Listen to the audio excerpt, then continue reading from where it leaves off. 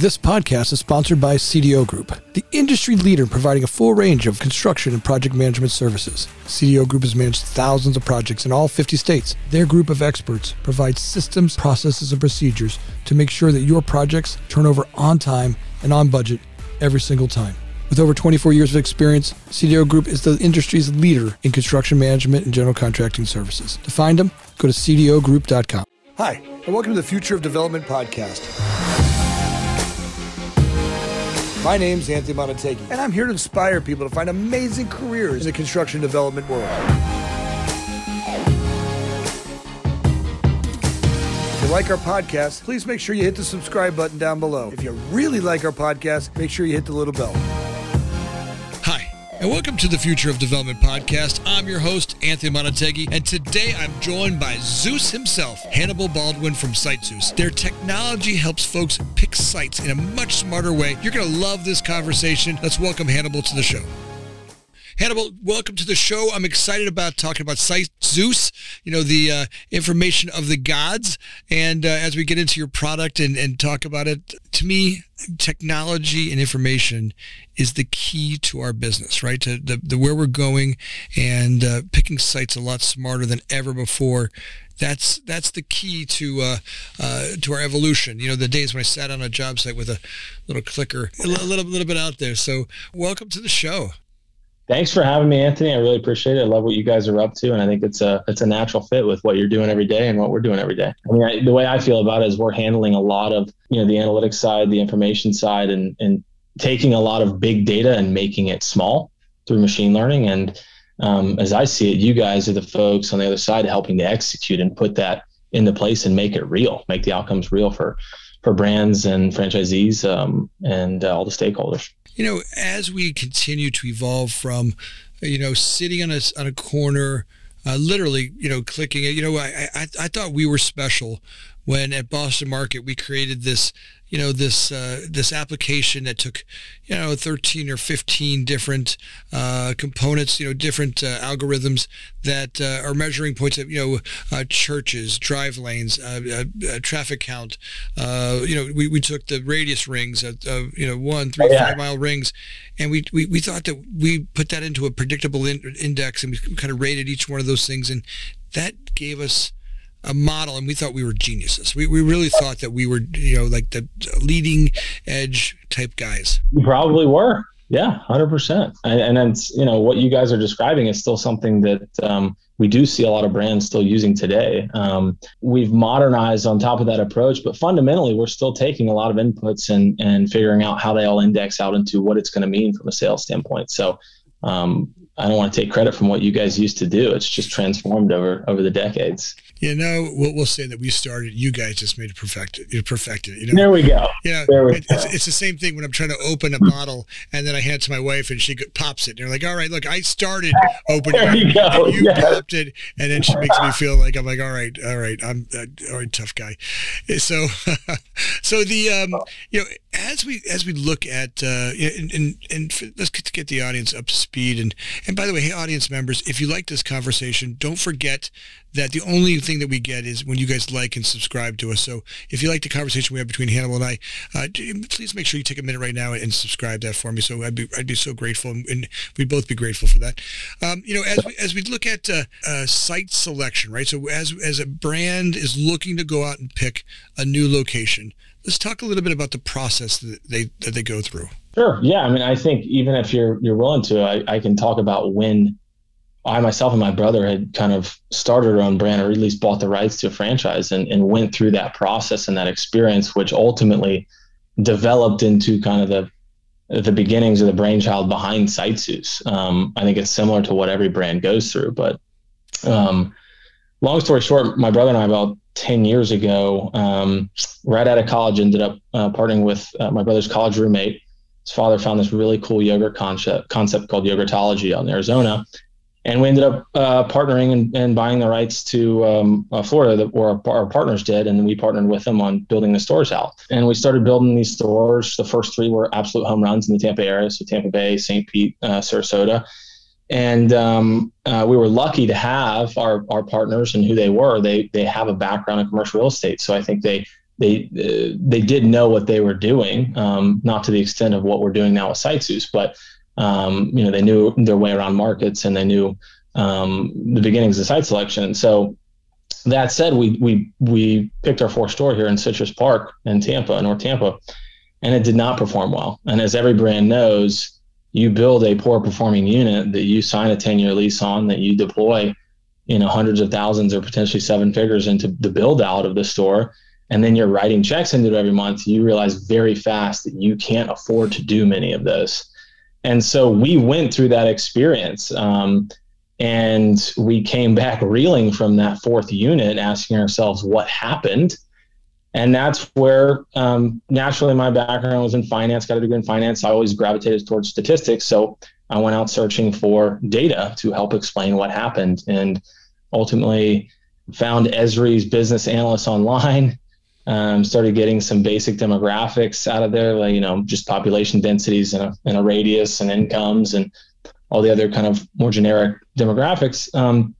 But ultimately we started building what I would now look back and say is a very embarrassing approach, but still something that was data driven. We took sales data from Yogurtology. We took estimated competitor sales in the yogurt space. We tied it all together and looked at correlation analysis between, all these different demographics, and ultimately had a spreadsheet that provided an index, to your point, that kind of drove the site selection going forward. And we had a lot of success in units we built after that. Our two top performing locations were chosen with that. And then we actually opted out of some units that were built that ended up closing down. So that was the early pain point, the experience, and what ultimately led to the creation of the beginnings of, before it was called SiteZeus, what SiteZeus is today. The thing that I find the most interesting is that we get these franchisees who are dying to go do a business, right? And they're in the tech world or in another world. Now they want to go they want to build an ice cream shop or yogurt shop, and they're excited about it, and they're ready. They have a passion. For whatever reason, they decide they want to do that. Now we're going to go ask them to go and become experts at site selection. And by the way, they're not getting much help from brokers. And I don't mean that brokers aren't great at finding sites, but the truth is they're driven by a little bit different. They don't have to pay, right? They've got a different motivation than the franchisee does. The franchisee has to operate that for the next 20 years, where oftentimes we don't have the authentic relationships with the broker who's looking for their best interest. They're looking more for a commission, or they've got relationships with different malls or different developers that oftentimes are driving that support in the wrong way. So now a franchisee can look at a model and oftentimes I believe that I'm just waiting for a broker to tell me, hey, Anthony, I've got your perfect location. Look, we've been waiting to build an island out in the middle of Lake Michigan, and your brand is going to be the brand that's going to center it. And we're just waiting for that because that's just a different motivation. There's definitely elements of how the brokerage model is facilitated that make it less, I don't want to say less pure may be the right word. And there's nothing wrong with that. It's just the necessary structure to make the world go round. But that's where I think analytics come into play to make the decision-making process more pure. I can jokingly say I've heard that probably 50 times from various brokers in the brokerage industry that the number 2 or number 3 Chick-fil-A out of the whole nation is right across the street. I hear that. That's a classic line,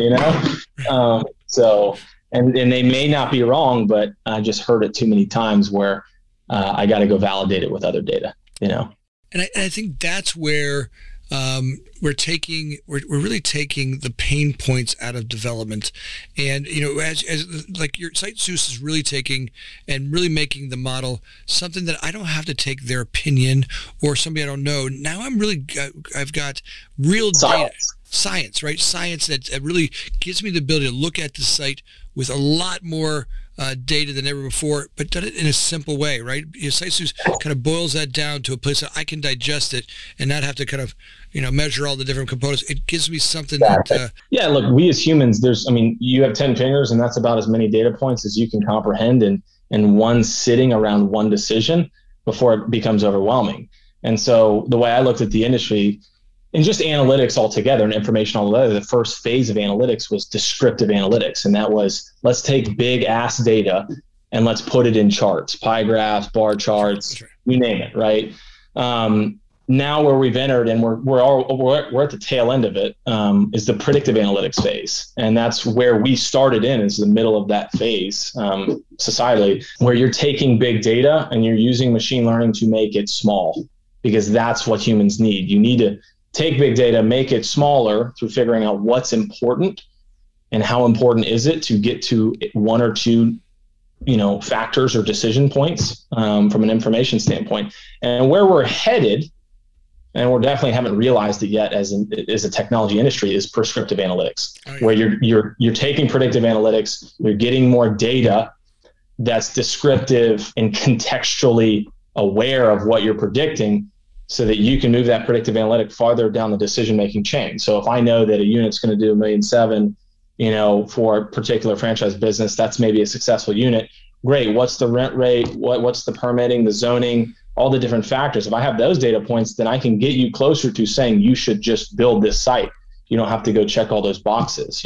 That's where we're headed as, an information industry, is towards prescriptive analytics. But I know I kind of went on a tangent there. No. Here. Listen. I even see it further, right? I can really see where AI, and as these analytics get way more intelligent and start to know us, the data points that we have today are just, and there's a lot more now than when I was doing this. You guys are doing, thousands and thousands and thousands of more points than I ever did. And now that's one way. But as we go another bubble out, right? Go another level out, where it becomes millions of pieces of data that get analyzed, people, type, history, all the stuff that really brings in, I could see a future where AI actually draws what is the best case scenario for a marketplace, right? Really understanding the people that are in it, and really lowering the number of failures that happen, because it just knows the people so much better, right? Being able to look at it and go, look, we don't need 17 ice cream stores here. We've already got 4, or we've already got 15 of them. We don't need 2 more of them. And maybe focus your energies on going to market B, where you can do a lot better, because there's only 2 of them over there. And that's a big value proposition that a lot of brands realize after we build models for them. Everyone always wonders, like, without a modeling approach and without a lot of analytics, you see a lot of brands and brokers go for those A markets that are tip top rent rates, that are cutthroat competition, where everyone's stacked in there, and you're sharing, you're taking a small share of stomach. The opportunities for most of these brands is actually in the suburbs, or the markets that are maybe B revenue markets, but with an arbitrage opportunity on rent, labor, expenses, where you can actually drive more bottom line profit out of these units than you would in an A or top tier market. That's usually the opportunity. Absolutely. That to me is the sell, right? Great. You want to put your ego out there and put yourself on downtown Michigan Avenue. Great. You got that, and go, here's my downtown site. And I can get that. Like, you want to get your brand somewhere and show your ego. But that's a marketing play. Right. Yeah. I want my ego when I go look at my banking account, right? I want to go look at my bottom line and go, look, there's my ego right there. I did not need to be over here. And maybe there's a combination of both, because you need to have a little bit of flair, but a little bit of this. Sure. But I think most brands that are really intelligent, we've watched brands that have been so successful in those B and C markets that have crushed. There are restaurant groups that they're the masters of it. They're the fancy place to go out. And, you put them in an A market and they're like, no one sees them. Yeah, no, look, there's a play and a reason strategically to build in high profile markets and A markets, right? I think it's the responsibility of the brand themselves, the corporate brand, as a marketing play and getting their name out there. Like, I look at Vegas as a perfect example. You're not going on the strip necessarily to make money. Even if you do, it's probably the secondary reason. The first reason is to get exposure nationally to that brand. You look at Shake Shack, you look at the others on the strip. That's why they're there. That's right. That's right. You're getting those millions of people come by, and it's as much marketing as it is, a product. Making money. Making money, right. It's exactly that. And that's fun. So that then goes into my development strategy, right? As I look at it, and, but back to your point about success rate, right? As I look at brands, there's other brands that develop differently. We're working with a brand that's a pizza chain on the East Coast. And they develop one, and they're a really expensive pizza. When the first time I went and saw them, they're spending $500,000 to $800,000 for a pizza restaurant, and I thought to myself, that seems a little pricey. But then what I'm noticing about what they're doing is they build one flagship store, and then from there they service it with these mobile trucks. Right, okay. And they're pulling data and analytics from places I never even imagined. They're using third-party vendors, the Uber Eats, the Grubhubs. They're pulling data from those and figuring out where to put the next truck. There's the demand too. Right. Yeah. And they're seeing that demand come in. Like scouting. Right. It's kind of a scout, and then they boom put another. It's a little slow. I mean, it's a much slower way of growing. Right. It's a much different way of looking at it. It's hard to roll out that way. But it's a strategy I never even thought about before, right? I never even imagined that would be a strategy. No, that makes total sense. Yeah, with the invention of Ghost Kitchen, third-party delivery, I think there is a way to de-risk market planning, and we're actually, can't mention the name, but we're going to attempt to be going to market with some very powerful analytics that have third-party delivery data and some other aspects that are very informative to the model, because I think they can be an early tell on demand in a market and where that demand is. And so instead of putting $1 million into a store and hoping there's demand there, you can stress test it with food trucks and ghost kitchens. It's exactly the right thing. Now we've got another play to look at it, right? All right. Look, before I go and do this, I can put a test kitchen, delivery kitchen back there, ghost kitchen in a market, and go, all right, let's try that. I can take the back of a mall, take some unused space, do a quick one out there, facilitate it with the third-party delivery folks. Notice that, all right, great, I've got a great pop here. I've got a built-in traffic model. Now it makes that next investment a little bit smarter. By the way, I think a lot of the stuff that we're doing, there was a lot of the development companies that I've worked for that built for just because of a Wall Street number.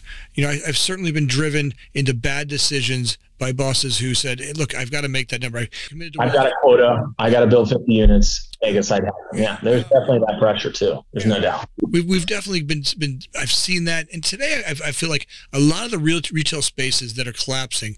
Now, some of that was overbuilt, right? We had overbuilt. Now we also had a different. We now have a new competitor called Amazon in there, which shook up the whole world and continues to do so. And I think that as we continue to have these new ideas and new data points come in, it gives us a chance to go, all right, let's think a little bit more about it.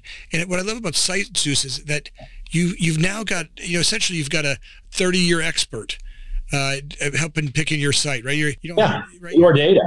Right. You've got all this data that comes in, and it's like you're hiring an expert that you don't have to pay for it. And by the way, these brands can't afford the weight of putting that entire team on. They really do belong partnering with brands like yourself that take them through.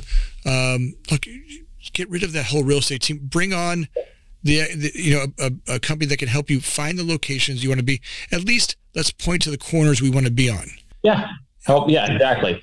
Find the trade areas, the key trade areas. And that's a big part of our platform. Is like, for example, Site Sonar, one of the features, we can scale up to 50,000 forecasts on any seed node, any piece of real estate or class of real estate that you want to. So if you say, hey, I'm a fast casual restaurant, I've trained my model in SiteZeus, go run all 50,000 forecasts and borrow a lat long from anybody in the QSR industry and their rooftop today. And so we can go seed point all these different trade areas, and it builds a proactive plan to market planning that you can then tell the brokers where you need to be instead of them telling you where you need to be, right? That's right. The key premise in taking something that was historically, and even today with a lot of brands, a reactive process where franchisee and broker bring location to brand approves it. What we're trying to change is brand drives, high integrity intelligence and market planning with seed points to the franchisees and brokers, because it's going to deliver better outcomes, and it keeps them more efficient. So they're not wasting their time digging up dirt that the brand's not going to improve anyways, right? Yeah, I've watched brands who just took every franchise deal that came at them, and now in first-tier development, great, maybe get away with it. But the problem is, as you start to do infill and second-tier development, and you start to go to that stuff that really goes, look, I've watched those same exact brands cannibalized markets that could have 50, Yeah. you could have 50 locations in a market. Now you've cannibalized so many trade areas by putting a location in between or the wrong spot. And exactly. And it's those first few, those tier ones that they are easy, but actually those placement of the first few units are the most critical because it sets the table for where you can place all of the secondaries and tertiaries. That's right. And that's a big portion of when you look at an optimization problem in a geographical space, where you put the first 1, 2, or 3, it drives a lot of the opportunity cost of what the potential of that market is. It really does. It's that short-sighted thinking, but that you can't fall. There at first your brand, and you're just like so happy to have anybody come in and you're like, oh, I got this. But going back, and I can name numerous brands, which I don't want to put them out in their face, but how many brands that that suffered because of that, and long term really did affect their overall revenue, and they paid the price for that today. So let's go back a little bit. So as a brand comes in and says, hey, look, Hannibal, I'm interested in bringing SiteZeus on and being my development partner, and I really want to get I need a partner to help me find locations. Yep. So I think from our standpoint, what we've done, if we look at the rest of the story, so I think I stopped at the fact that we built Yogurtologies, we had this spreadsheet, and that was kind of where the idea of SiteZeus took off. So at a certain point with Yogurtology, we got so excited about this idea, we ended up talking with our partners, and they ended up taking over the day-to-day operations, and we took this idea and started building a software company around it. And there was a lot of naivety and ignorance in that decision, in thinking that one, everybody needs this, and two, no one else solves for this industry. I think we were right about the first one, and that everybody needs it. It's very clear to me now that every single brand that builds stores has bad units. Yeah. You have a bell curve of units, and some of those are on the poor performing side. What if those didn't exist? So everybody's got the problem, and we were right about that. What we were very naive about is that, there's no one in this industry solving this. And when we got into it, and you start we built the first version of the platform, and you start going out there and selling and figuring what software sales is about, you realize, oh, wow, there's been these companies that have been in the industry for decades. And what we did find is that they were very recognizable, very great companies led by great people, but they were consultancy-based companies. They weren't software as a service companies or platform as a service companies. And what we had imagined, because we weren't aware of them, and I truly believe this by accident, I think we imagined this experience where you could take a flat file of store locations, addresses, and sales revenue, click upload into a modern web technology or web page, and then 5 or 10 minutes later have a trained and deployed machine learning model that will allow you to go sales forecasting around the nation. So that what I call platform is the ability for a brand to take their data themselves, build, train, and deploy a model they can use 10 minutes later. That didn't exist in the industry, and I don't think we would have done it that way if I was even aware of what exists in the industry, because we probably would have just copied what was happening there. And that's all to say that is what still drives the differentiation and the innovation of what we're building every day and how we separate ourselves in the market from everyone else, is that we actually have built a true platform that our client brands now can take their data themselves internally with a real estate analyst or a VP or a director of real estate, take their data, load it into SiteZeus. We geocode it, pull all the different data for different trade areas, social data, demographics, mobile data, you name it, we've probably got it.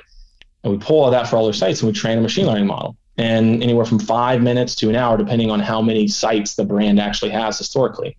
Subway's a client with over 27,000 locations, and we've got some with 30 or 40, right? So but again, minutes or hours later, you've got a model that you can go forecast. And so what we delivered is a process that can give results in minutes and then recycle that process, versus what the industry does today is still takes 90, 120 days. It's a consulting engagement. There's people driving that process. And if you ever want to recycle a model, or you don't like it, or it's getting stale, you're talking about 5 to 6 figure contracts to update the model. Right, and it becomes unworkable for a brand. I want to back up, because I think this is something that I want every entrepreneur that's listening. If you're out there and you're thinking that you have to have all the information, I think what Hannibal said is right on. Sometimes not knowing is the smartest thing that I've ever done. I didn't know I couldn't do certain things. And if I listened to the people who told me I couldn't do something, I would never get anywhere, right? How many people, the naysayers and stuff, you're like, look, if I sat in that every idea can be shot down. Every idea. It would start with my mother, right? It was started with her when she told me to, I should have been a butcher. Hey, literally, she was like, Anthony, you should be. She wanted me. First thing, I was 14 years old. She made me go work at a butcher shop, and she goes, look, no matter what, you could be a butcher in your life. I'm like, right, because that was safe, and to her, she could see that, and the thought of stepping out and leaving hometown Florida and right, go to Chicago, the big city. What's going to happen to my little boy? And I appreciate the love and the care. But also, we've never done anything by being safe. We've never done anything by doing the same thing or copying.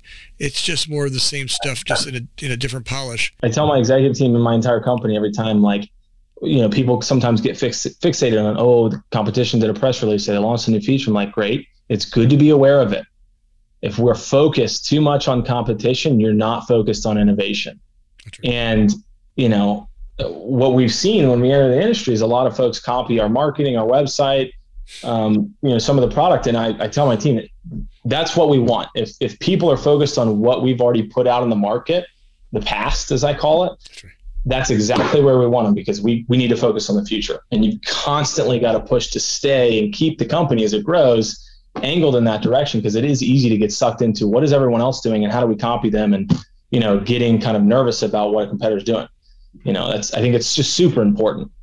For us, it's always about, if we focus on a better product, no matter what, if we stay on the product, this is what that product needs to solve the problem that we have. And when we're solving it better than anybody else, in the construction world, it's always about delivering on time, on budget, and people in this industry use that as this loose term. I was close, or I did our best, and I'm like, no. Listen, when we say this is the date, it's going to happen like this. That's where we're going to live into, and creating the solution. It's focusing on the solution, and delivering on a better product. Just for me, it's always paid off. Like staying away from looking at what everybody else is doing. Right, I can appreciate that. Like, I get to see it because I'm in the podcast world. I get to see all the kind of innovation that's happening. But truth is, we got three things that we got to do every single day. We got to make sure that we turn over our projects on time. Right, we got to turn them over on budget. No matter what, we got to turn them over. Those two things have to happen, and our customers, got to be communicated with and have trusted partners with us. So yeah, it's simple for us. It's hard to do somehow, ironically, consistently, but it is very simple in concept to innovate. You really, the only person you need to listen to is your client, and you don't necessarily listen to them telling you how you need to solve it. You need to listen to what their problem is, and the innovation comes from us imagining how to better solve that problem. And you do that in a more innovative way if you don't know how other people have tried to solve it, like i.e. your competition. And usually if your client's telling you exactly how you need to solve it, what we found is it's usually what some other competitor's already given them, right? And so it's just staying focused on what is it they're asking us to solve, not how are they telling us to solve it, Got it. So now the brands come to you, right? And they come from all different angles, different types, different genres, and they bring you with some with data, some without data. Some are learning about their brands, and some have a lot of history about their brands, and they start to upload this into your model, right? Into your software, and from that, give me what the outcome is, and how their path of business goes with you. Yeah. So I mean, the really fun thing for us is that. And this is where we get to prove our value proposition before any brand formally comes on board and subscribes and signs a contract. It's the proof in the pudding is that, is we have a sales pipeline of folks who are interested in what we're doing and are starting conversations. And usually right after a discovery call of understanding what a prospect's problems are, we go to a demo. And then after that demo of the generic platform, we say, look, it's great. You got to see all this functionality. Wouldn't you like to try it out with your data before you ever sign up for anything? And that's what we call our proof of concept. And 98% of our clients or prospects go through that process. They get to essentially, test drive the car before they buy it. And that's something that no one else in the industry can do. So it proves the fact that our core value prop is timely accuracy. We can deliver that in a pre-sale and prove it. And so when the client comes on board, not only do they feel better about what they've signed because they felt it, touched it, used it, but also we've got the first version of their model stood up that we're then very quickly iterating, getting our hands on more data, trying new data points to increase the accuracy of the model. And that's happening usually on onboarding. And in the first 3 months, there's a lot of model iteration, a lot of updates to the model, pulling in more data, trying new data points, surveying sites, getting an understanding of can we quantify management and marketing, because that does affect sales. That's a big portion of being able to predict sales. And then that starts to slow down, towards the 6 and 12 month period. You're not doing a bunch of model rebuilds constantly. And that's where it gets into the utilization of a lot of the functionality, the solutions, as I call them, on top of the platform. And there's 5 core solutions, right? The first one is you need to understand how a particular site's going to perform, right? That's getting a sales forecast.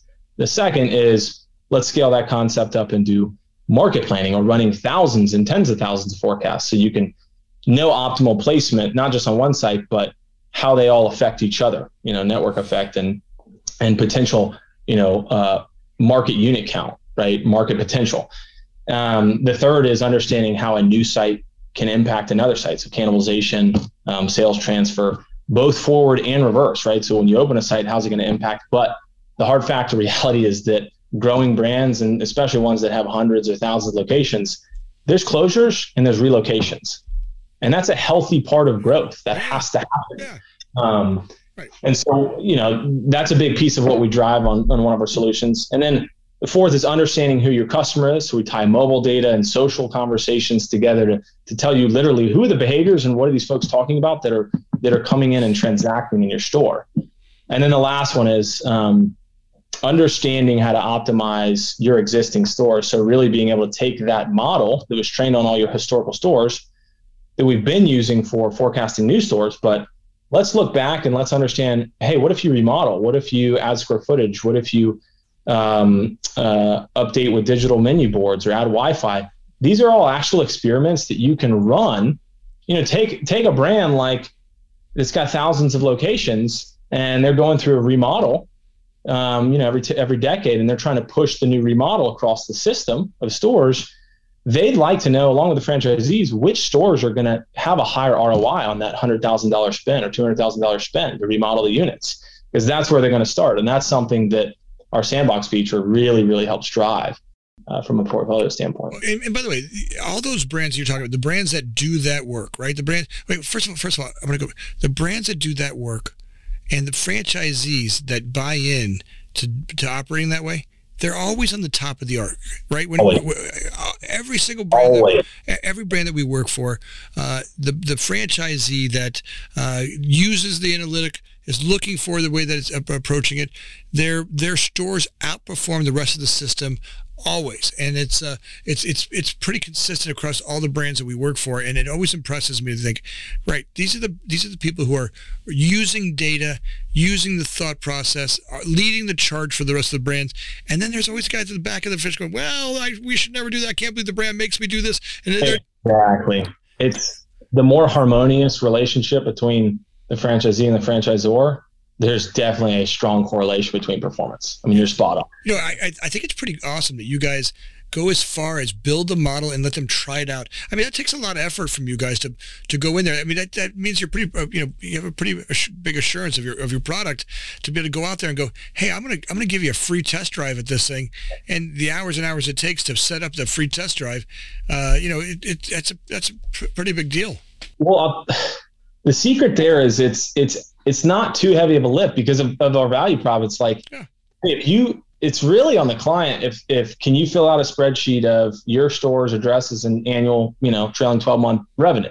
If you can do that, it's going to take our team 10 minutes. Take that spreadsheet, format it the right way, click upload, and then we're going to roll into a demo. So it's really, I don't like saying this because maybe it makes people feel better that we're doing a bunch of work for free, but we're not. We put in all the work on the front end in developing the product that way.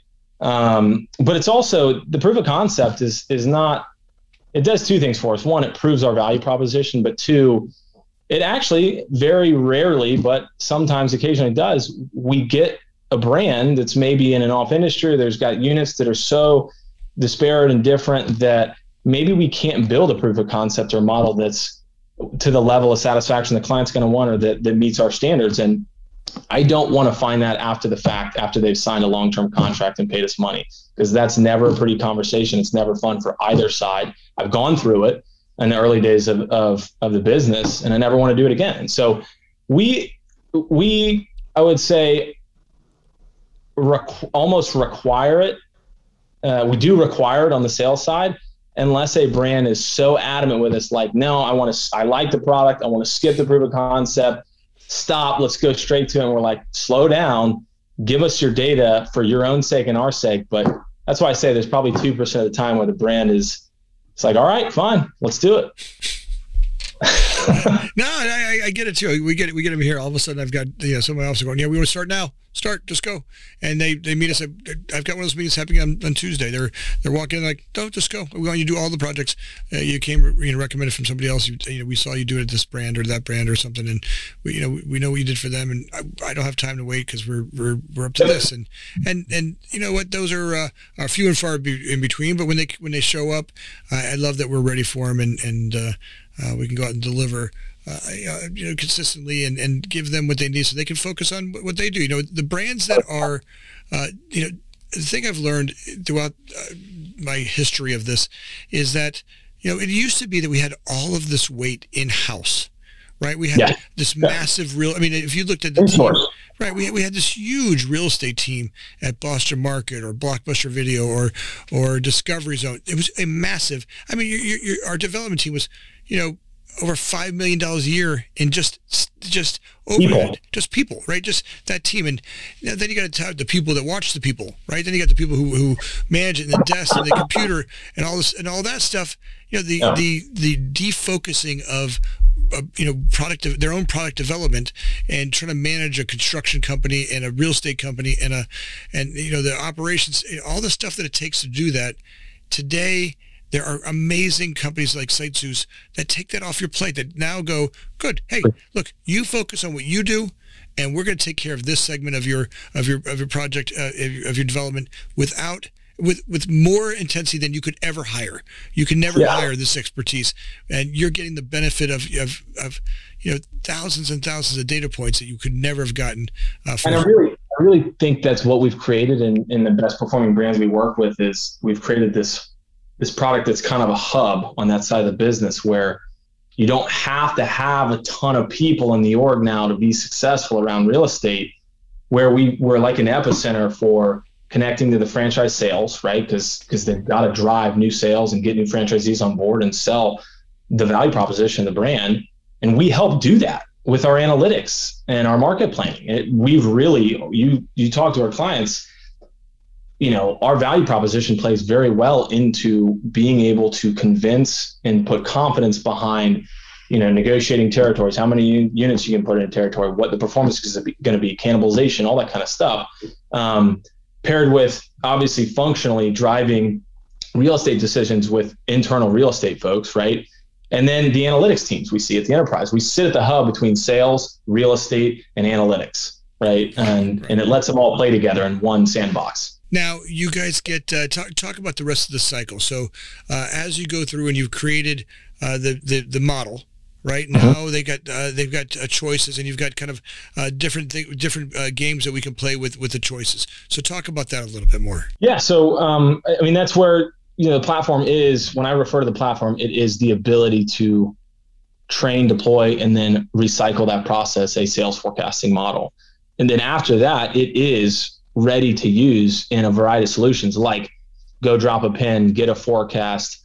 You can look at all the raw data you want on demographics, but you want to understand what the variables are that are, the top drivers of that forecast. What are they? What are the top 10? What are the comparable sites? Because that's a big piece in the real estate industry. What are the comps, right? We've actually designed our comps to breed out of the same math the forecast does. And so you get to see what kind of a window in the machine learning, like, hey, what's the justification behind this, $2 million unit, if that's a real excellent or outperforming site? We say, well, look, here's the top data points. Here are your top 5 comps, and look how similar they are on those variables. And it's a big, wow moment, light bulb goes off.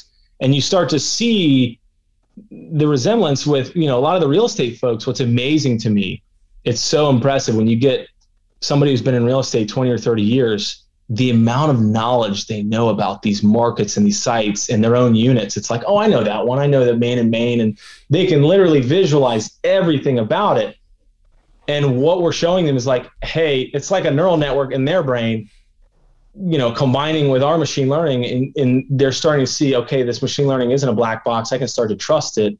It's looking actually at very similar things I do, right? But it's doing it at a scale I was never capable of doing or designed to do. So that's, one of the features that the smart comps in our platform that's very interesting. But well, I think it also takes them, it has them, look, if 80% of my decision logic is created for me, right now, that 20% that breaks out that I need to really focus on, I can do it justice where I couldn't do that before. I was focused on the 80% of weight that I had to carry to get to the analytic.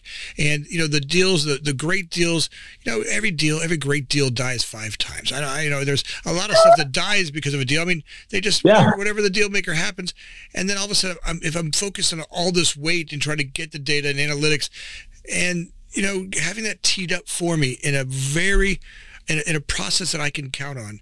Now I can really move the deals forward because I have time to go and work on the sticking points. And that's where the finesse of a great real estate person is knowing how to move that deal that's just a little stuck, or how to say the right thing to get something over the goal line that you didn't have time to say when you're spending all this time carrying the weight or standing out there with the clicker. No, I wholeheartely agree with it. And to be fair too, the way we train our brands and set the expectation is that do not use us as an end all be all. It's still a model, in every forecast, even though I think we have best in class and we push the needle in the industry on accuracy. The question asked around predictive modeling is not how right it is, it's how wrong, because every single model is going to be wrong some statistical portion of the time. It's just a fact of reality. So we like to get clients seeing the world that way, right? And not saying, why is this thing 2% off, or more than 3% off every time. It's like, well, we got to reset expectations on what predictive modeling is and what's acceptable and what's valuable, right? And so we also train them, hey, we're a portion of the process and the decision-making process. Take our forecast, combine it with key data points that are relevant to your brand that you can get out of our system, and other qualitative metrics. So you've got a sales forecast that's a checkbox. You've got basic data that we're taking maybe from top variables and meshing that with what you believe to be top variables for your brand. That's a checkbox. And then you've got your gut intuition and internal market knowledge of going and seeing the site and kicking the dirt, right? Yeah. You have 3 boxes to check. If you check all 3 on a site, don't even think twice. Figure out how to get the deal done, right? That's right. If you check in 2, dig into the one that's off and see if you can explain why it's an exception. If you can only check 1 box, move along. That's right. Right. Get through. That's how we train people to incorporate our platform and our analytics. And it also gives you a chance to look at more deals faster, which ultimately leads to a better deal. It always does, a better real estate deal. I oftentimes will get caught up with a franchisee who's just dying to jump in a brand, and they've got a broker leading them down a path, and the deal they get is crap, right? It's dirt. It's a dark shell with all kinds of things, and they're going to be costs with finishing the shell. They get this TI money that doesn't equal the deal, and ultimately the franchisee's paying to finish the building, and they don't know that. They don't understand the construction. They're like, oh look, I got $25, but you don't understand the build out of what you should be getting is going to be $75. You just spent $50 a square foot on the TI for the landlord, and you're not noticing that because you just don't know you don't know that. Right, and that's where having multiple deals, and then having people that you can trust that can look at that and go, right, here's where you're getting a full white box, and these are the things that you need. Look, you don't need this or that. You need these, and being able to focus that with the rest of your partnerships with your contractor and your architect and the rest of the team that puts that together. That's the other portion of, like I said, 3 check boxes. What I'm not privy to, like you are, more so, is there's another 3 you still got to check, and it's all on the negotiation, the lease side, the construction side. Those are all parameters you got to get check boxes on, and that's now you've got 6 or 7 check boxes that the real estate director and individuals are responsible for, and so you can't expecting to get caught up, like you said, to 80%. If you're in the analytics 80% of the time, you don't have 20%.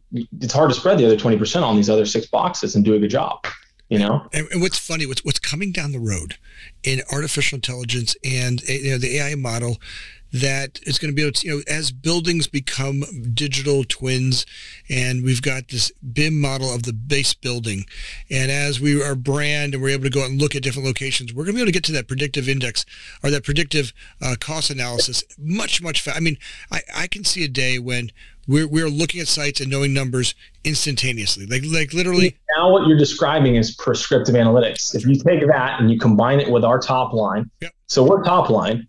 You're talking about modeling bottom line. That's right. You can combine them both. You have a prescription. Build it or don't build it. Sign the lease. An AMI model in the future that really takes your software, our software, puts those together. That pillar becomes a much, it starts to look at marketplaces and go, look, here's where you're able to get this cost, this predictive sales revenue, and it's getting more fun. It can prescribe and suggest. Yeah, Hannibal, it's getting fun. What you're up to, and when I start talking, it gets me so excited. SiteZeus gets me so excited, and where we're going and the stuff that we're breaking through every single day. And by the way, I honor you and your brother for the breakthrough of not knowing you couldn't do this and standing in that every single day. As customers want to get involved and get connected with you, what's the best way for them to catch up with you? Oh, you can reach out to me at my email, hbaldwin@sitezeus.com, or reach out to anyone inside of our company on LinkedIn, on social, if you've got their emails. And I guarantee the conversation will find its way to me if you're looking for me. So all of those are possibilities and to get into contact. Well, Hannibal, I got to say, I love talking to you. We even in pre-show, we had a lot of fun as you guys continue to make breakthroughs on your software, and every time you make another bounce out there, and your other friends want to come on, please come back. And audience members, if you liked this podcast, really please take a second and like it and subscribe. That's how we get a little feedback as to we're hitting the right button. If you got any suggestions, please put some comments down below for us. We love it. I'm going to put a lot of links down below for Hannibal and his company and how to get a hold of them. And I'm really excited. Hannibal, thanks, man. Thanks. I really appreciate it, Anthony. This was super fun. Don't do many of these, but this was really exceptional, and you put on a great presentation and great podcast, and I'd be happy to do it again. And I've actually got some ideas for folks that I want to send your way. Cool. I'm break here. Megan, Megan heard that. Follow up. Thanks, man. I'm grateful. I'm so grateful. Definitely. All right. Thanks, Anthony. See you guys. Thanks for joining us. My name is Anthony Monategui, always looking for people to bring insight into the industry, finding ways to inspire people to have amazing careers in the development world. If you liked our podcast, make sure you hit the subscribe button down below. If you really liked our podcast, make sure you hit the little bell. Thanks again for listening. Please share it with your friends.